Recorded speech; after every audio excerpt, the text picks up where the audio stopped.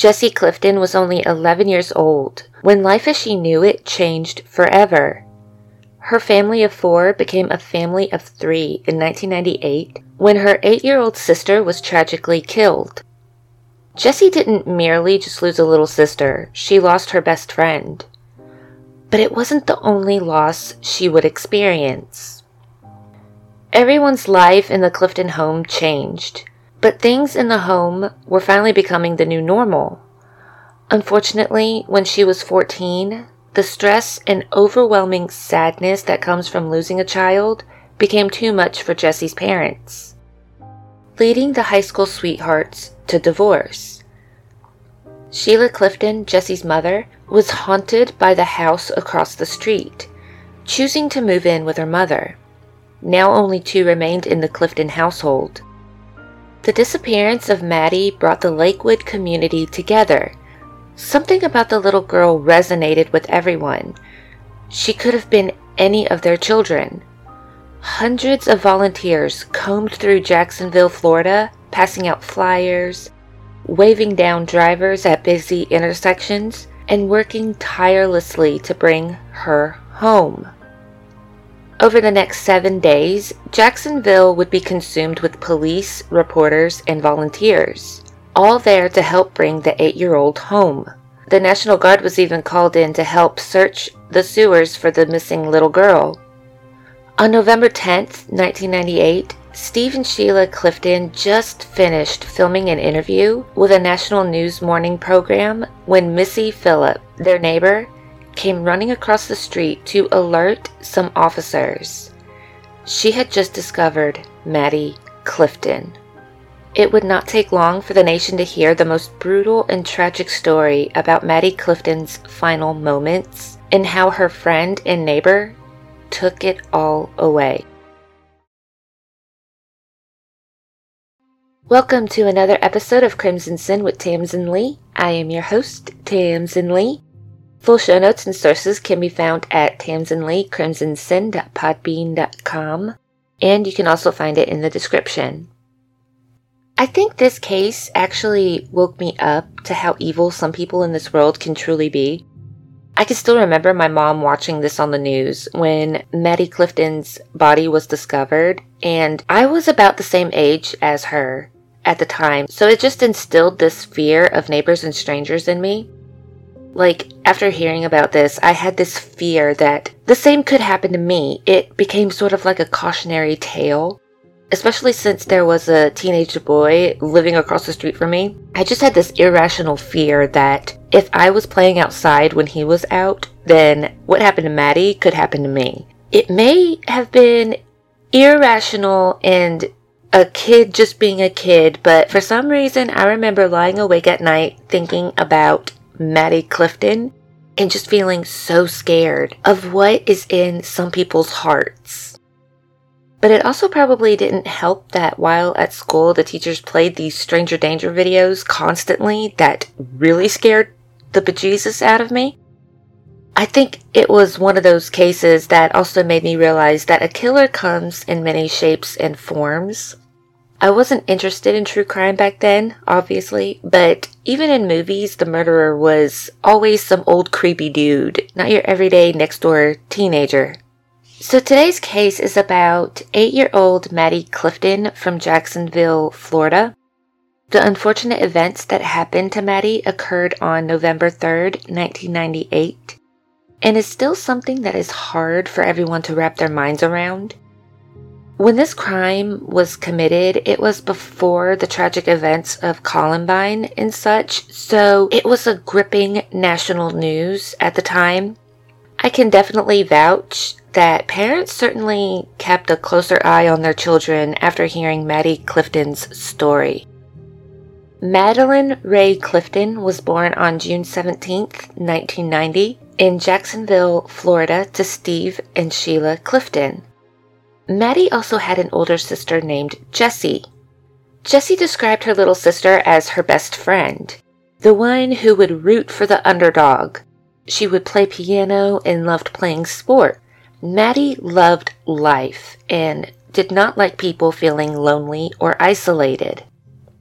On November 3rd, 1998, Maddie arrived home from school at about 4:30 p.m., practiced her piano, and then went outside to play. As it was the late 90s, there was still this false sense of security within communities.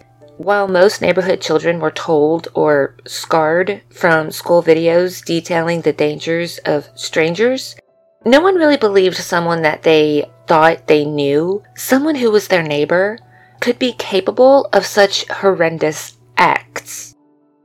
Especially not one who was still a child themselves. So after practicing piano, Maddie went outside to play, first going to a 16-year-old neighbor's yard before returning to her own.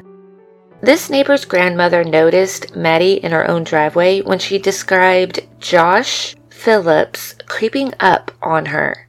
The behavior caught her interest as it seemed unusual, so she stood and watched for a moment. When nothing really came from the odd behavior, she just went on about her business, believing that what she witnessed was nothing more than kids playing. But according to Josh, Maddie was the one that knocked on his door to play that day. Joshua Phillips was born on March 17, 1984, in Allentown, Pennsylvania, to Steve and Melissa Phillips. The family of 3 moved to Florida, leaving Josh's 2 half-siblings in Pennsylvania. The Phillips moved into a house across the street from the Cliftons in the early 1990s. Steve Phillips worked as a computer analyst and was described as being incredibly strict and violent toward his wife and son. He was also described as a drunk. Apparently, Steve also really didn't like it when other children were in the home without him being there, and would become even more enraged if he was drunk when he found out. According to Melissa and Josh, Steve held a particular dislike for little girls. 14-year-old Josh was alone in the house, and he knew his father would be furious if he allowed Maddie inside. In fact, his father forbade him to have little girls as friends, which I think we can all somewhat understand that. At 5:15 p.m., they were playing baseball together in his yard. By 6:20 p.m., Maddie's mother called for her 2 children to come eat dinner. When Maddie did not come, Mrs. Clifton started asking neighbors to help look for her daughter, but no one could find her. By 6:33 p.m., she called the police about her missing child. Several of the neighborhood children took part in the search for Maddie, including a freshly showered Josh, who had just been playing with her not even an hour before. The following day, detectives from Jacksonville Sheriff's Office spoke with Josh about Maddie. Just like all the Clifton's neighbors, he claimed that he had seen Maddie the day before, but did not play with her because of their age difference.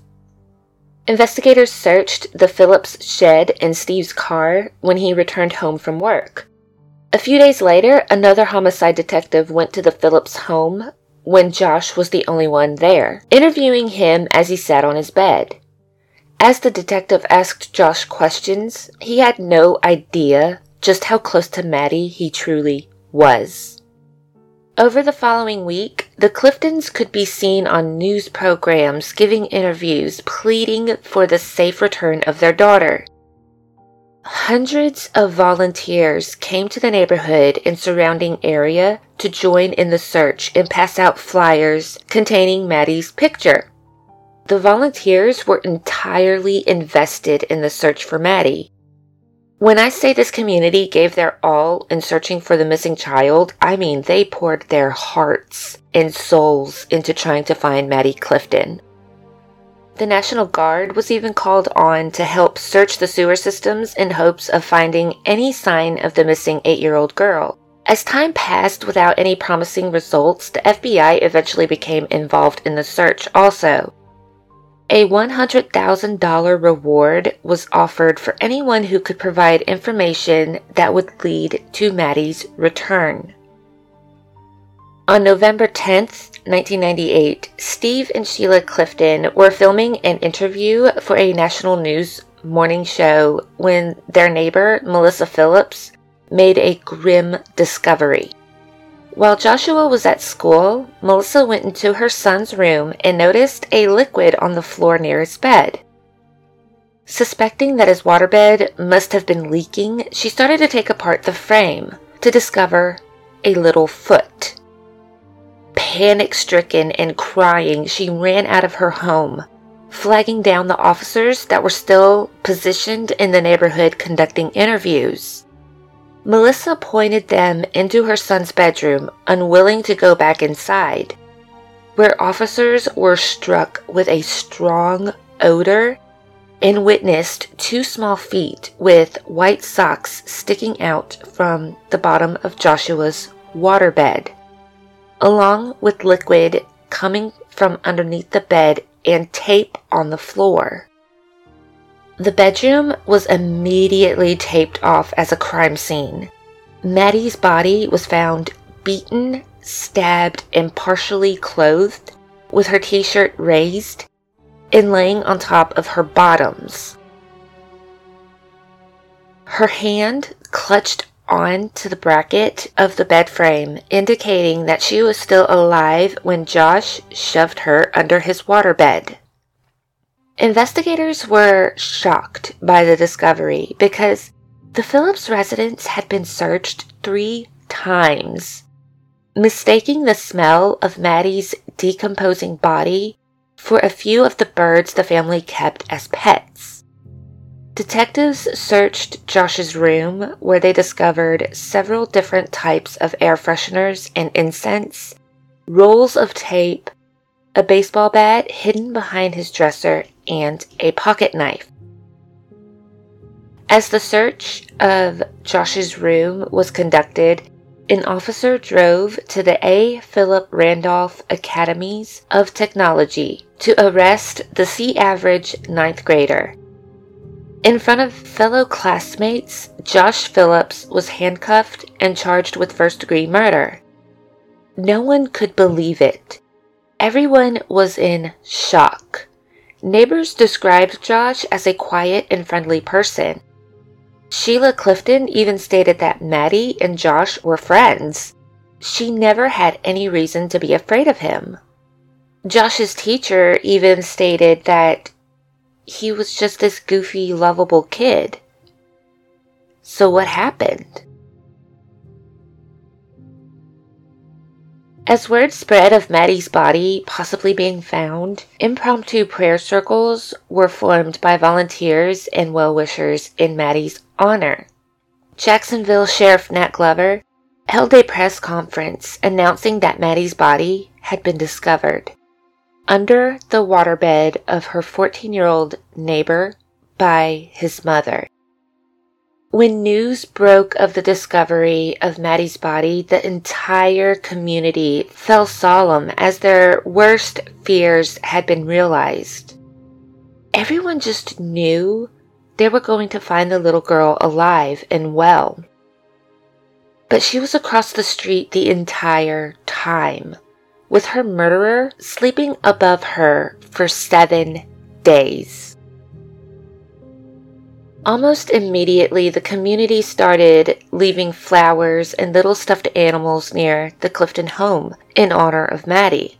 The entire community pulled together to show their condolences and support for the Clifton family with this devastating news.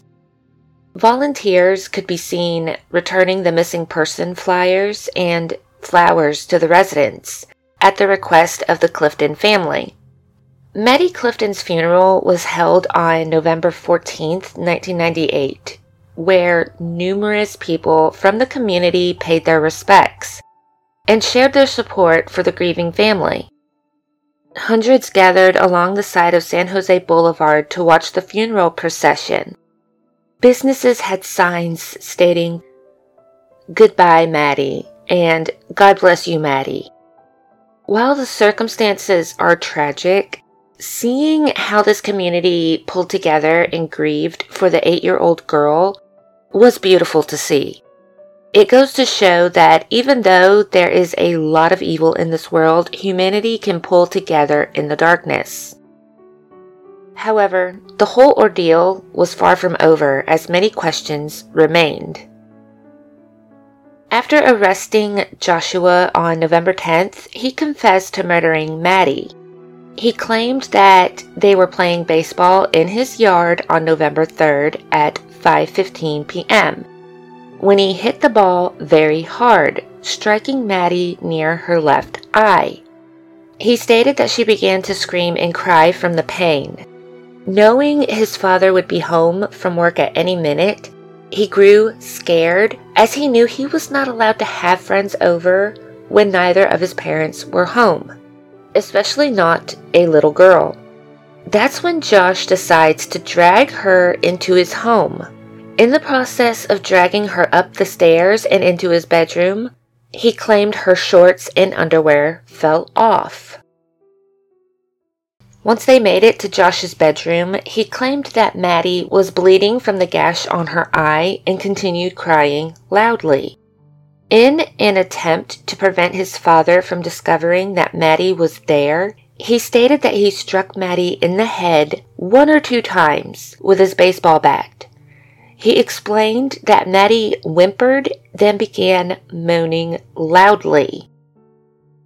So, he took his pocket knife and slit her throat. Josh stated that he then pried off the side of his waterbed and shoved the 8-year-old underneath. By this time, Josh's father had returned home.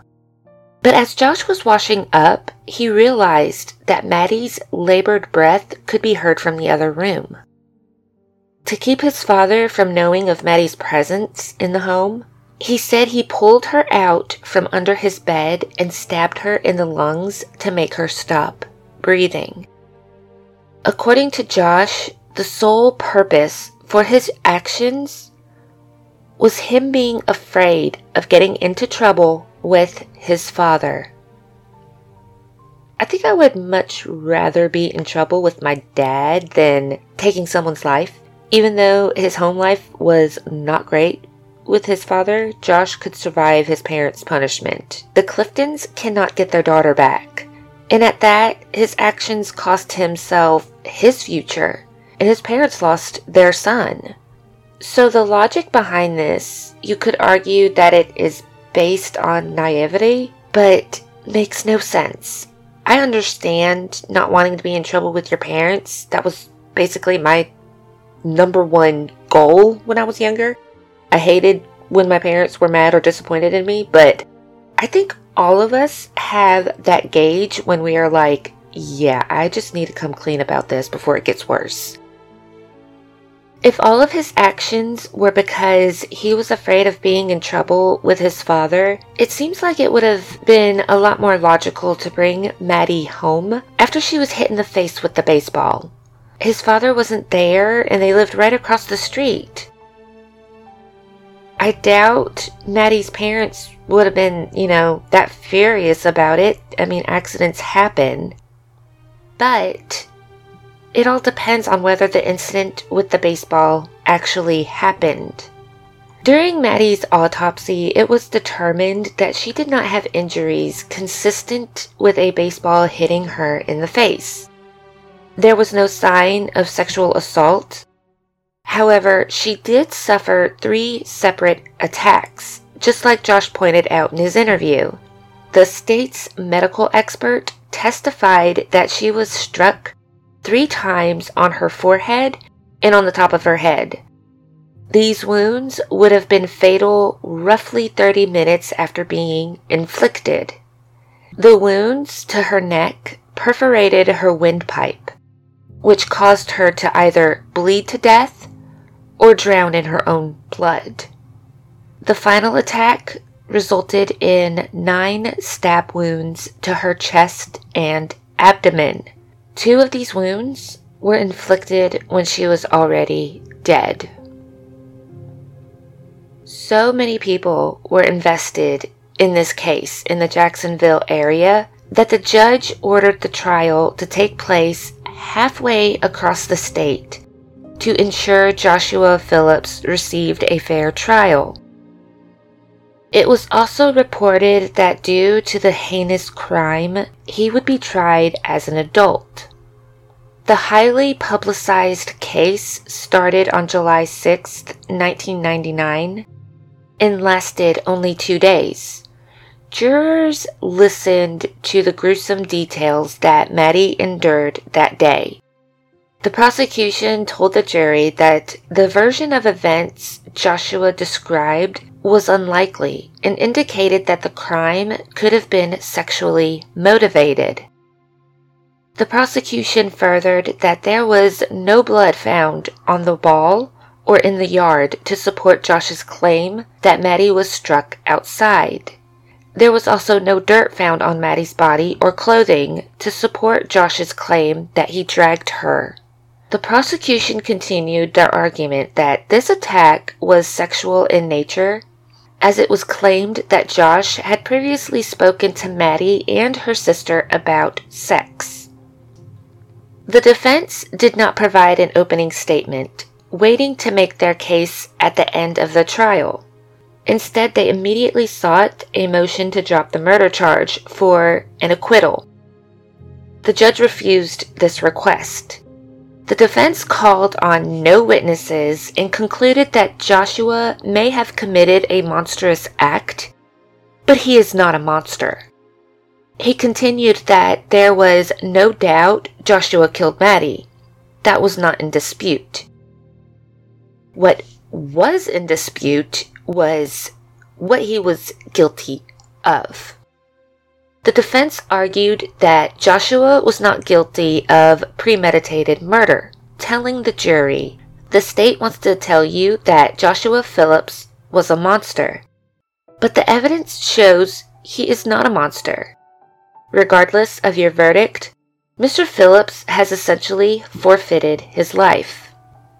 Claiming that Josh's actions were not planned, the defense requested that the jury find him guilty of a lesser charge, such as manslaughter. The defense stated that Joshua panicked when presented with a situation which was unfolding and he was worried about. He was worried about his father arriving home at the same time Maddie was crying and in their yard. The defense stated it had to be a product of panic. What we certainly have is manslaughter under the law. The jury took just a little over 2 hours to reach a verdict. Joshua Phillips was found guilty of first-degree murder. Because he was a minor at the time, he was sentenced to life in prison without parole. If he was 16 years old, he would have received the death sentence. After Josh was sentenced, Maddie Clifton's case appeared on the show 48 Hours, which brought more knowledge from the case to the public. According to the prosecution, some evidence was ruled as inadmissible and so could not be presented in court.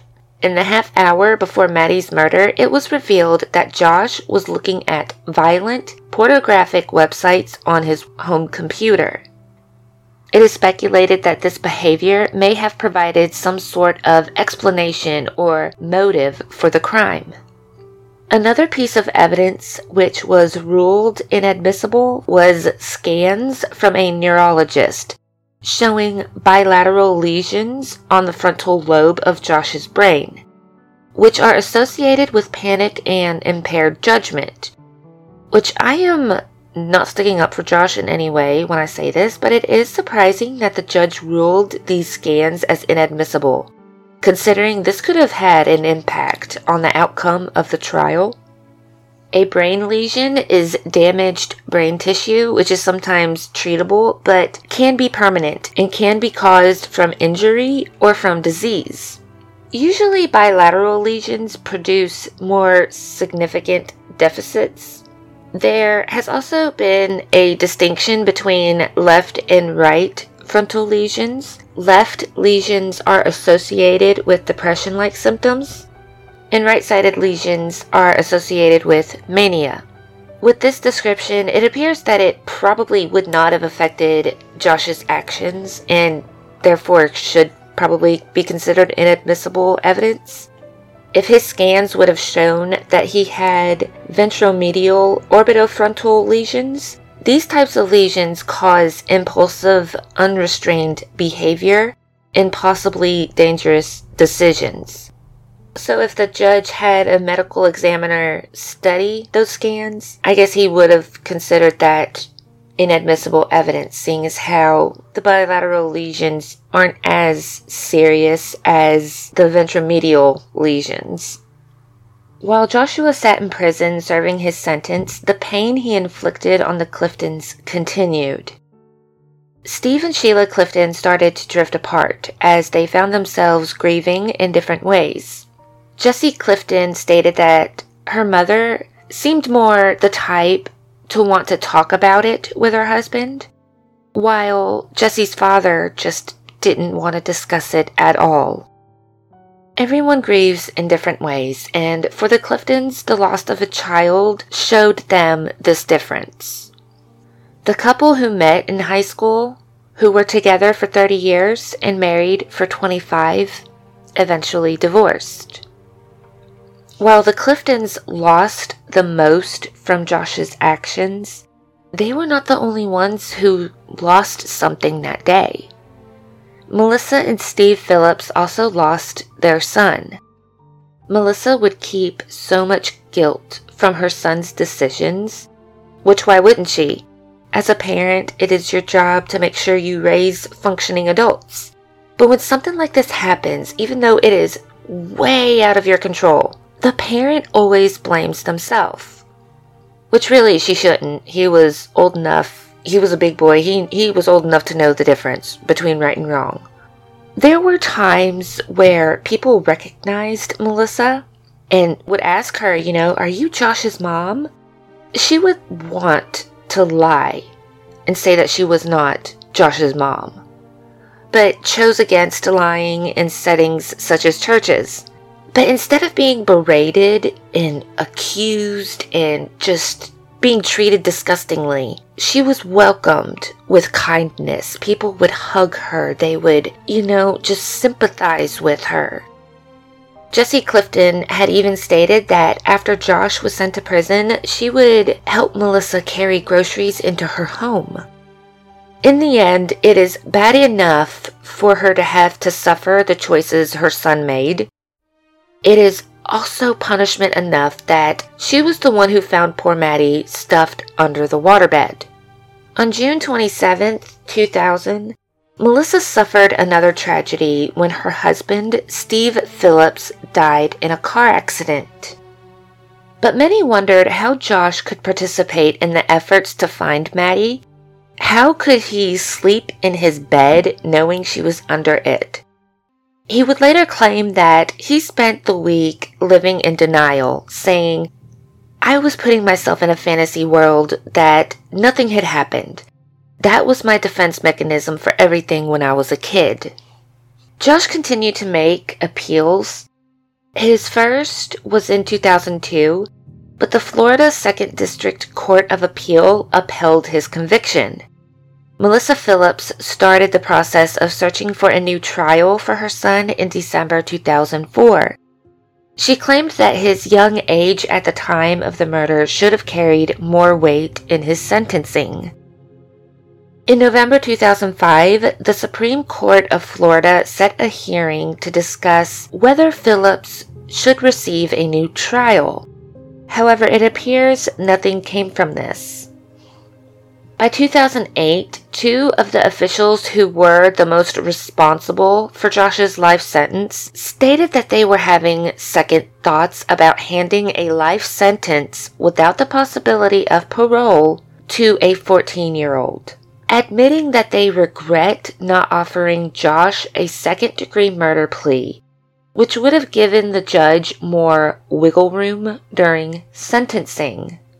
Which I found it kind of interesting that they kind of regretted their decision, because at that time, it was pretty bad. That was a pretty bad case.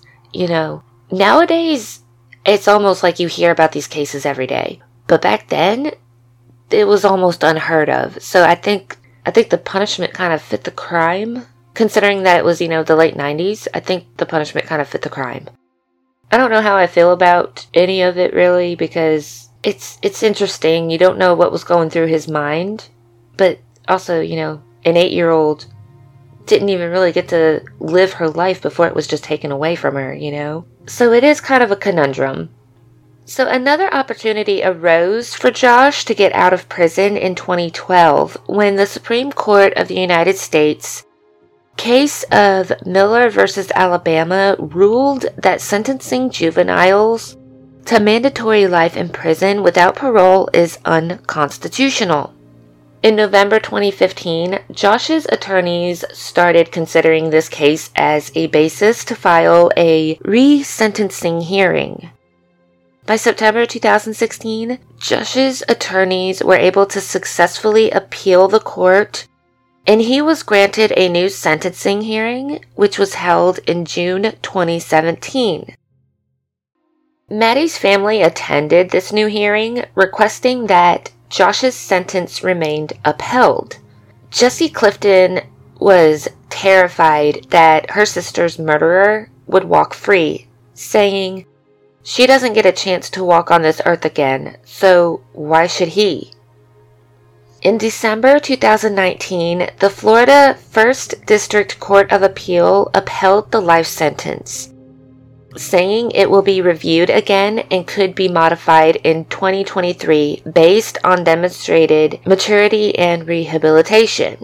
The court addressed the impact the crime had on the victim's family and the community, citing that the way this murder and surrounding circumstances rocked the victim's family and this community is unmatched in the modern history of Jacksonville.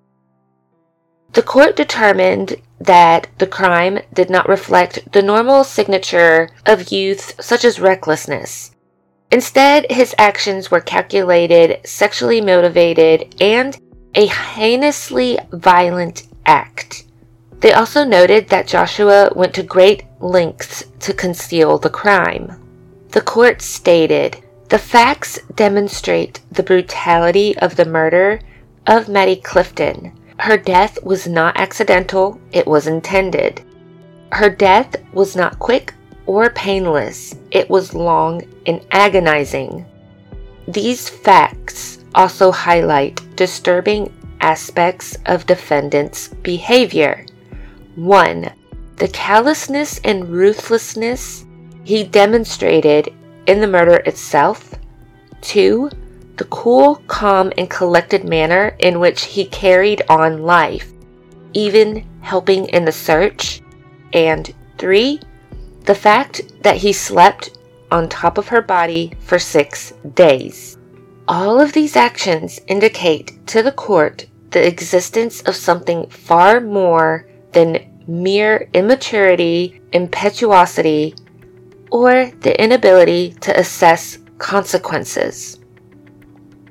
Joshua Phillips remains incarcerated at Cross City Correctional Institute in Florida. I think Josh's fate may have been sealed that day when he chose to murder Maddie. Even though his age could be the subject of argument, the fact remains that he still took a child's life in the most brutal way imaginable. It wasn't quick and painless, it was long and suffering. And the circumstances surrounding the event just do not add up, for me at least. For instance, Josh claims that Maddie came to him to play baseball, but another neighbor stated she saw him creep up on her. There was no injury indicating that she was hit in the face with a baseball. And above all, what kind of person believes murdering anyone will keep them out of trouble with their parents? The logic and events just don't add up. So what did you think of today's case? Do you think Joshua Phillips should remain in prison or have a shot at living on the outside? Do you think his actions were premeditated? Let me know your thoughts in the comments. Don't forget to like and subscribe or follow to stay up to date with the latest from me, Tams and Lee. I know this episode was kind of short and I'm sorry about that, but you are not going to want to miss the next episode. So thank you for listening and for your support. Stay safe, and I will see you for the next episode. Bye.